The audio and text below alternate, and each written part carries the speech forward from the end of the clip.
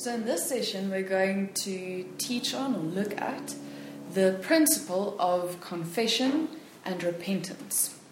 Now, before we begin, we want to make it very clear that in this teaching or in this session, we're not going to expound on the mechanisms of confession and or repentance. There are teachings that you can watch that do that. But we specifically want to focus on the principle, so a practice, something that we can practically implement, the principle of confession and repentance. And the principle is this, that the one has to go with the other. So if there's confession, the principle is it has to be followed by repentance. So that's the principle we're looking at today, something that we can implement in our lives practically.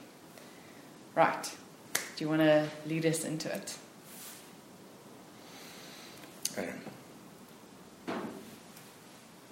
It's important to take this vast concept to its simplest form. We will be led to understand that we'll be led by the Holy Spirit to understand that there's an area in our life that needs to be conformed to His Word, to His person, to His character. Naturally. And then we want to respond. The reason why we need a principle like this is that we often see that people's responses at the moment would be correct. But when the moment has passed, often the response was only a momentary response. Yeah, like a flickering of an inspiration. That's right. And because we have not been taught how to continue in that response, we tend to think we repented. Yes. And that's why this principle is so important. The principle is that these two aspects has to happen together, confession and repentance. So if a confession took place, but change did not take place. Yes. Permanently. Yes. Then it means there was no repentance. Often we can think we're still in the process of repentance. Yeah, but things have become stagnant. So repentance, remember, without going into it, but there's a constant change because obviously we have to be fully conformed into His image. So there has to be, we have to be able to measure it all the time. So oftentimes we can identify an action, a behavior, a way of speaking or thinking, a part of our character that we need to adjust. We call that repentance. And then we confess this. But the reality is we have only confessed when you can measure the change as being constant throughout a year, 2 years, 3 years. If the change has been in place in your assessment for a week, you cannot say that I've repented. This is where people want to apply the wrong type of faith to their actions. Well, I just believe it's over. No. Or because it was steadfastly, by continuance, by discipline, and by self-control, we will continue in that repentance. We often see that people repent initially, then the behavior returns, or they return to that behavior in a month or two. Yes. And then people don't realize that they have not repented, but they confess. And I think this is where it comes in, because with the confession part, the inspiration or the conviction that was received was true and real, and was truly from the Holy Spirit and guidance. And so people, like you said in the beginning, we tend to see that people respond in the moment, but when the moment passes, then it's as if the confession took place, so people could identify and realize that something has to change, but the change wasn't implemented permanently or with a permanent goal in sight, and so the principle falls apart. This is where this particular principle has to be connected with the previous principles that we have discussed in this series, So the reason why we don't continue in repentance is because we didn't formulate. Many times we didn't identify exactly what the nature of the trespass was. Yes. What caused the trespass? What was the motivation? Or the wound, or the weakness, or the lack of knowledge, or the ignorance that caused the trespass. So for a proper process, we need to now go back to the principle of formulation, where we have to identify the dynamics or the characteristics of the trespass behavior. Then we have to formulate it, and again, it's not formulated if you did not sit down, write it down, and formulate it properly. Yes. Now you can have a look at it. So this is the basic principle of I need to understand what I'm doing wrong, why it was wrong, and what the consequences of it would be. The consequences very often is relational. That's normally any sin trespass would be either it would do damage to your relationship with the Holy Spirit, your relationship with others in the fellowship, the entire fellowship, or the leadership of the fellowship. Of course, it extends to the community out there. Yes. Our trespasses could do harm to our relationship with work colleagues, with family members, friends, neighbors, etc., etc. Now, this is where we want to and have to identify, then formulate, communicate, so that we can have a very clear result. Yes. And there has to be accountability. Now, so when it comes to confession, what are we looking at? Right, so confession in its broad spectrum, I think first thing that's important to note is that confession can take a few forms. We either confess to ourselves, which is usually what we do first. Then there's confession to God, confession to our leadership within fellowship and within the body, and then confession to the body or members of the body. Now, if we take confession in its broadest spectrum, we'll see that there's confession in the negative, but there's also confession in the positive. Please take note. Negative confession, positive confession. So we're going to explore both, but first we're going to look at confession in the negative, because that is generally where confession is applied more often. And then we'll have a look at the positive kind of confessions that we have. So negative confession would usually take the form, you see, because for instance, earlier you mentioned transgression. Now, we tend to think that we have to confess when we've sinned actively or done an active trespass towards someone else, which is true. But since we can't go into all the aspects of confession and what we confess about, usually a good measure would be this.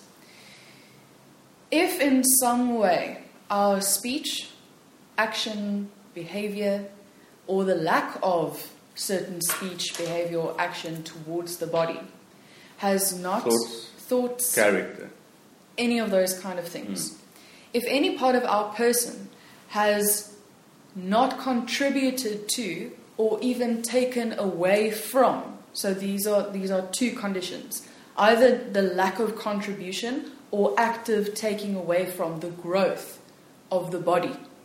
The sanctity, Yes. Sanctification, and the maturing growth of the body. Yes. Then we're looking at something that has to be confessed. The reason is we're going to, by the leading of the Holy Spirit, usually via the Word or via the authority that God has put in place, so that would be via teaching or ministry or advice or counsel, or just within a context of fellowshipping with the body. The Holy Spirit would usually lead us to realize that a part of our character or our person or our behavior or our thought or something we're doing or not doing is not yet godly. So obviously we have to, if we continue in this process, our purpose is to be conformed to His image and Him to be formed in us. So any part of us that is not yet godly or conformed to Him, obviously that has to change within our growth process. Now, the way we measure this is that the Holy Spirit, by some of the ways that we've mentioned now, is going to point out that part of what we are and what we do is either taking away from or not contributing to the growth of the body. Then we're looking at something that has to be confessed. Now, like we said, the confession could either be to ourselves, to God, to leadership, or to members of the body. Now, the anchor scripture we're looking at is in James chapter 5, verse 16. And it says, "Confess your trespasses to one another and pray for one another that you may be healed." Now, in this context, this verse would be more directly applied to when individual members or, certain members of the body have trespassed actively against each other. Then there would be the coming together, the reconciling of the members of the body. I don't think I have to elaborate more on that. But in the broader sense, we can apply this in the way that we've now explained. So if there's the taking away from or the not contributing to the growth of the body, then it means that there was actually a trespass against the body as a whole. And this has to be confessed. But now the principle comes in with it has to be followed up by repentance. Do you want to elaborate on that?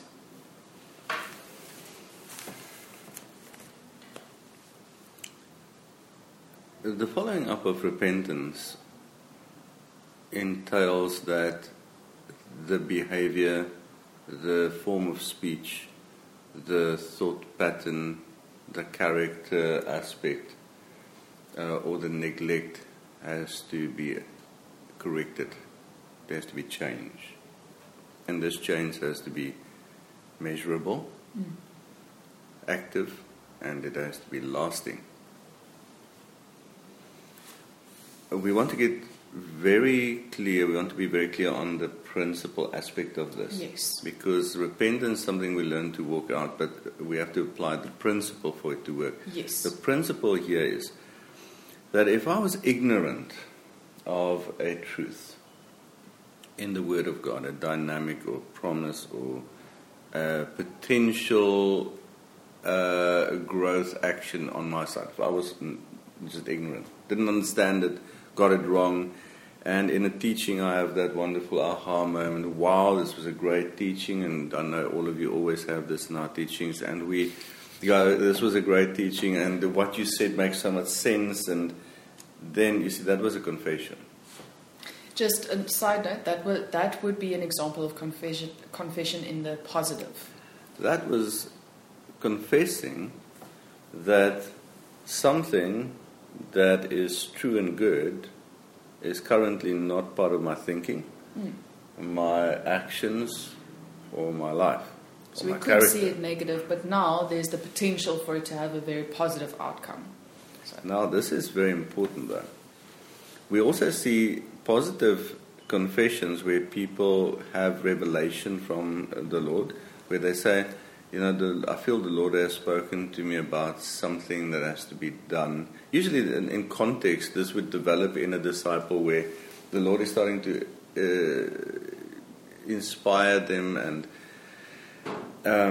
cause them to understand that there's purpose towards the body, purpose towards the kingdom, and we need to be partakers in these purposes. So co-workers. So normally people have revelation that they need to serve the body in some way, contribute in some way. And usually this is the danger zone. Yes. Where a person realizes and confesses, yes, I have to do this. I've seen people have this aha moment that, yes, we have to be part of missions and we have to be part of evangelism and the gospel has to go out. And then when the fire normally burns for 5 hours or a day, and then we go back to living our lives and we do our things.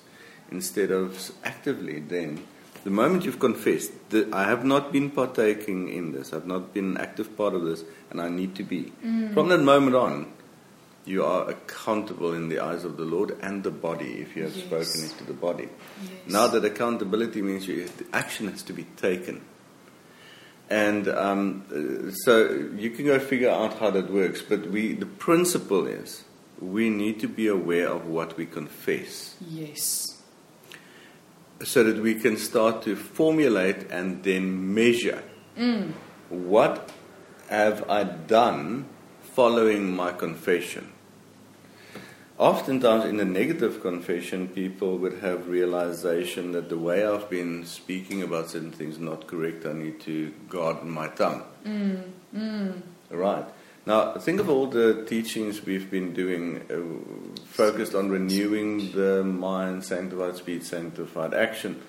One of the basic fundamental goals that we have set is for everybody to have orderly thinking, so that they can have sanctified orderly speaking, Yes. and sanctified focused purposeful living. Now the problem with this confession and repentance aspect to all the teachings we're doing is that often we realize what we need to adjust. Yes. Then that adjustment, that's the repentance part. So it's coming in line with something. So it is moving from where you were to just readjusting yourself to be in line with truth, with kingdom, with the future of the body, Yes. especially the part of the body that you belong in. This is there where I think the real danger comes in, because the moment a confession has been made, you have activated, the person has activated a spiritual dynamic. It's very important to understand this. Yeah. That a person could continue in a neglectful manner without realizing. So people would often come and say, I feel the Lord has convicted me to submit to leadership. Immediately that is a confession of the fact that that person in the past then have not been in submission to leadership. Yes. So their experience is, wow, the Lord is telling me I can submit to this leadership, I can trust this leadership, and I should do it. What people don't realize is they're confessing that they have not been doing it. And you go like, Yes. how long have you been going to church? 10 years. So the confession that I should submit is actually that I've not been doing that. There's been a neglect. Exactly. Now, from that moment onward, I always know that person is now at risk. Yes. Because of the principle that they've activated. Because you remember in the introduction session we said that this is the thing with principles. Whether you do them or don't do them, both scenarios are going to have a determined outcome. That's the point of principles. Principles are true, irrelevant of what we think or feel about them. So actually, we stumble upon principles, and if we haven't identified that it's a principle, we activate these principles randomly. And then we transgress against the principle that's already been activated. That normally has consequences. So we can have a response from God's side that is going to be either ministry by the Holy Spirit to try and correct you. If the correction doesn't take place, there's discipline that will come in. Yes. And there's consequences. Yes. Normally, the consequences comes because people rebel without understanding what they're rebelling against. Exactly. We neglect without understanding where we have been neglecting. Then another form of response would be we activate the principle and the body responds. Yes. So the body would respond to the person realizing their transgression. So in the beginning a person would act in a certain way, there'd be grace until the body starts responding. The body starts saying your behavior would not be acceptable for much longer.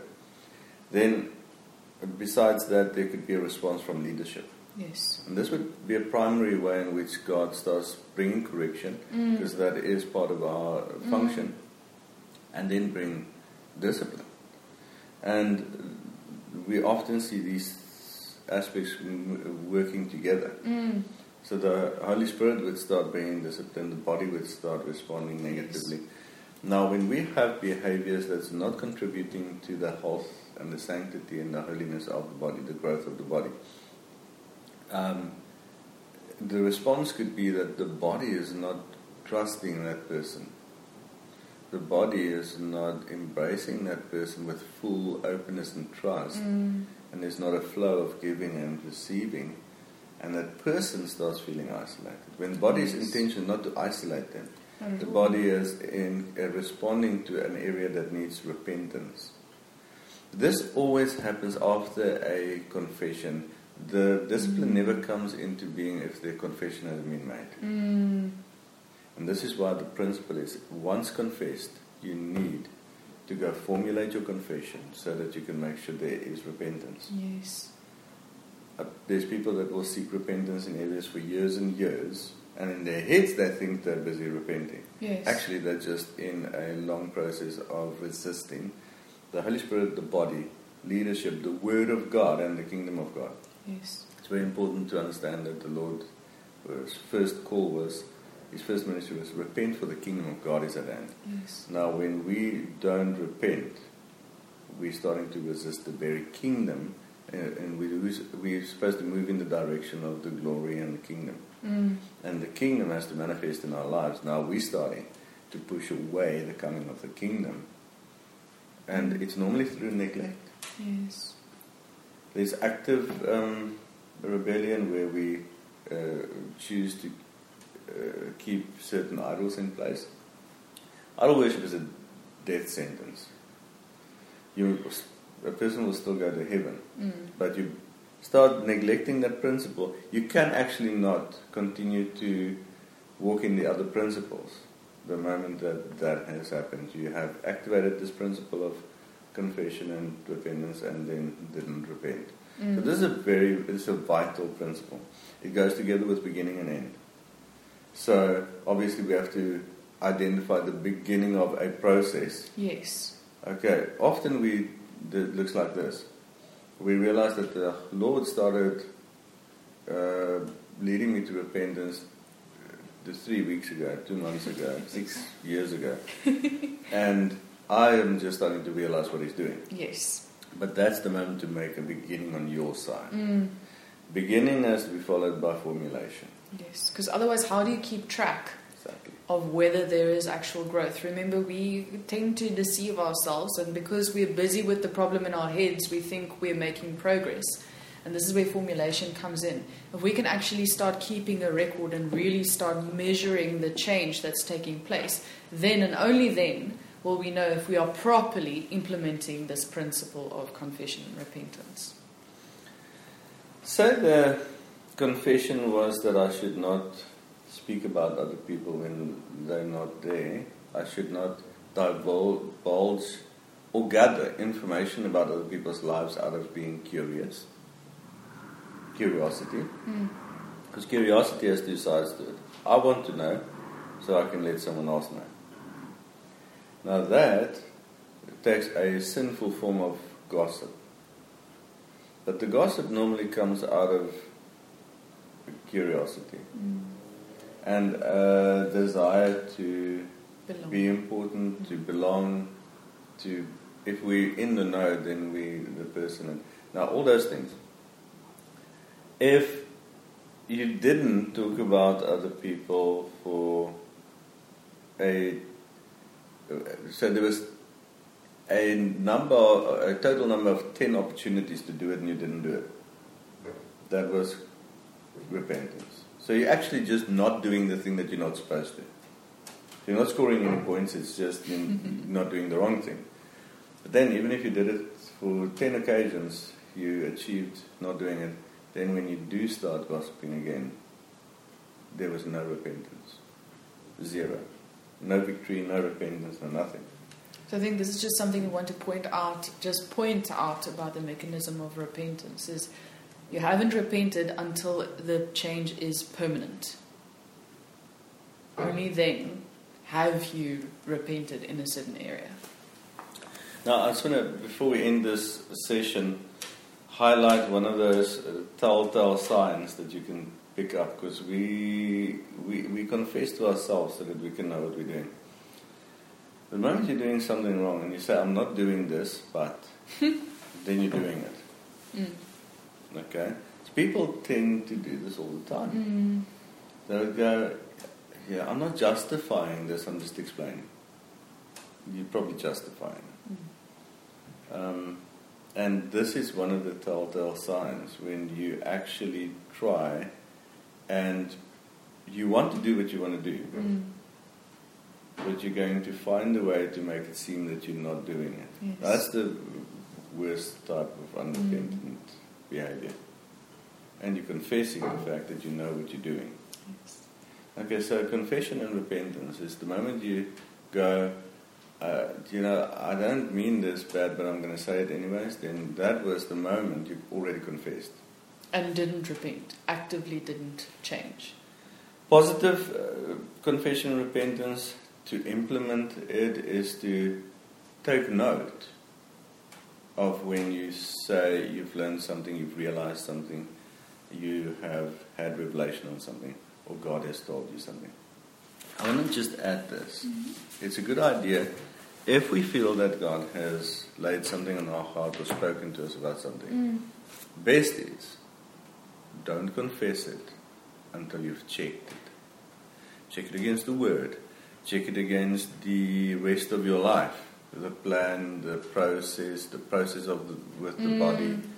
Someone comes to me and says, I feel the Lord has told me to, we'll be having lockdown tomorrow or today, so sometimes people come to me and say, I feel the Lord has told me to just spend time with Him alone for the next month or two.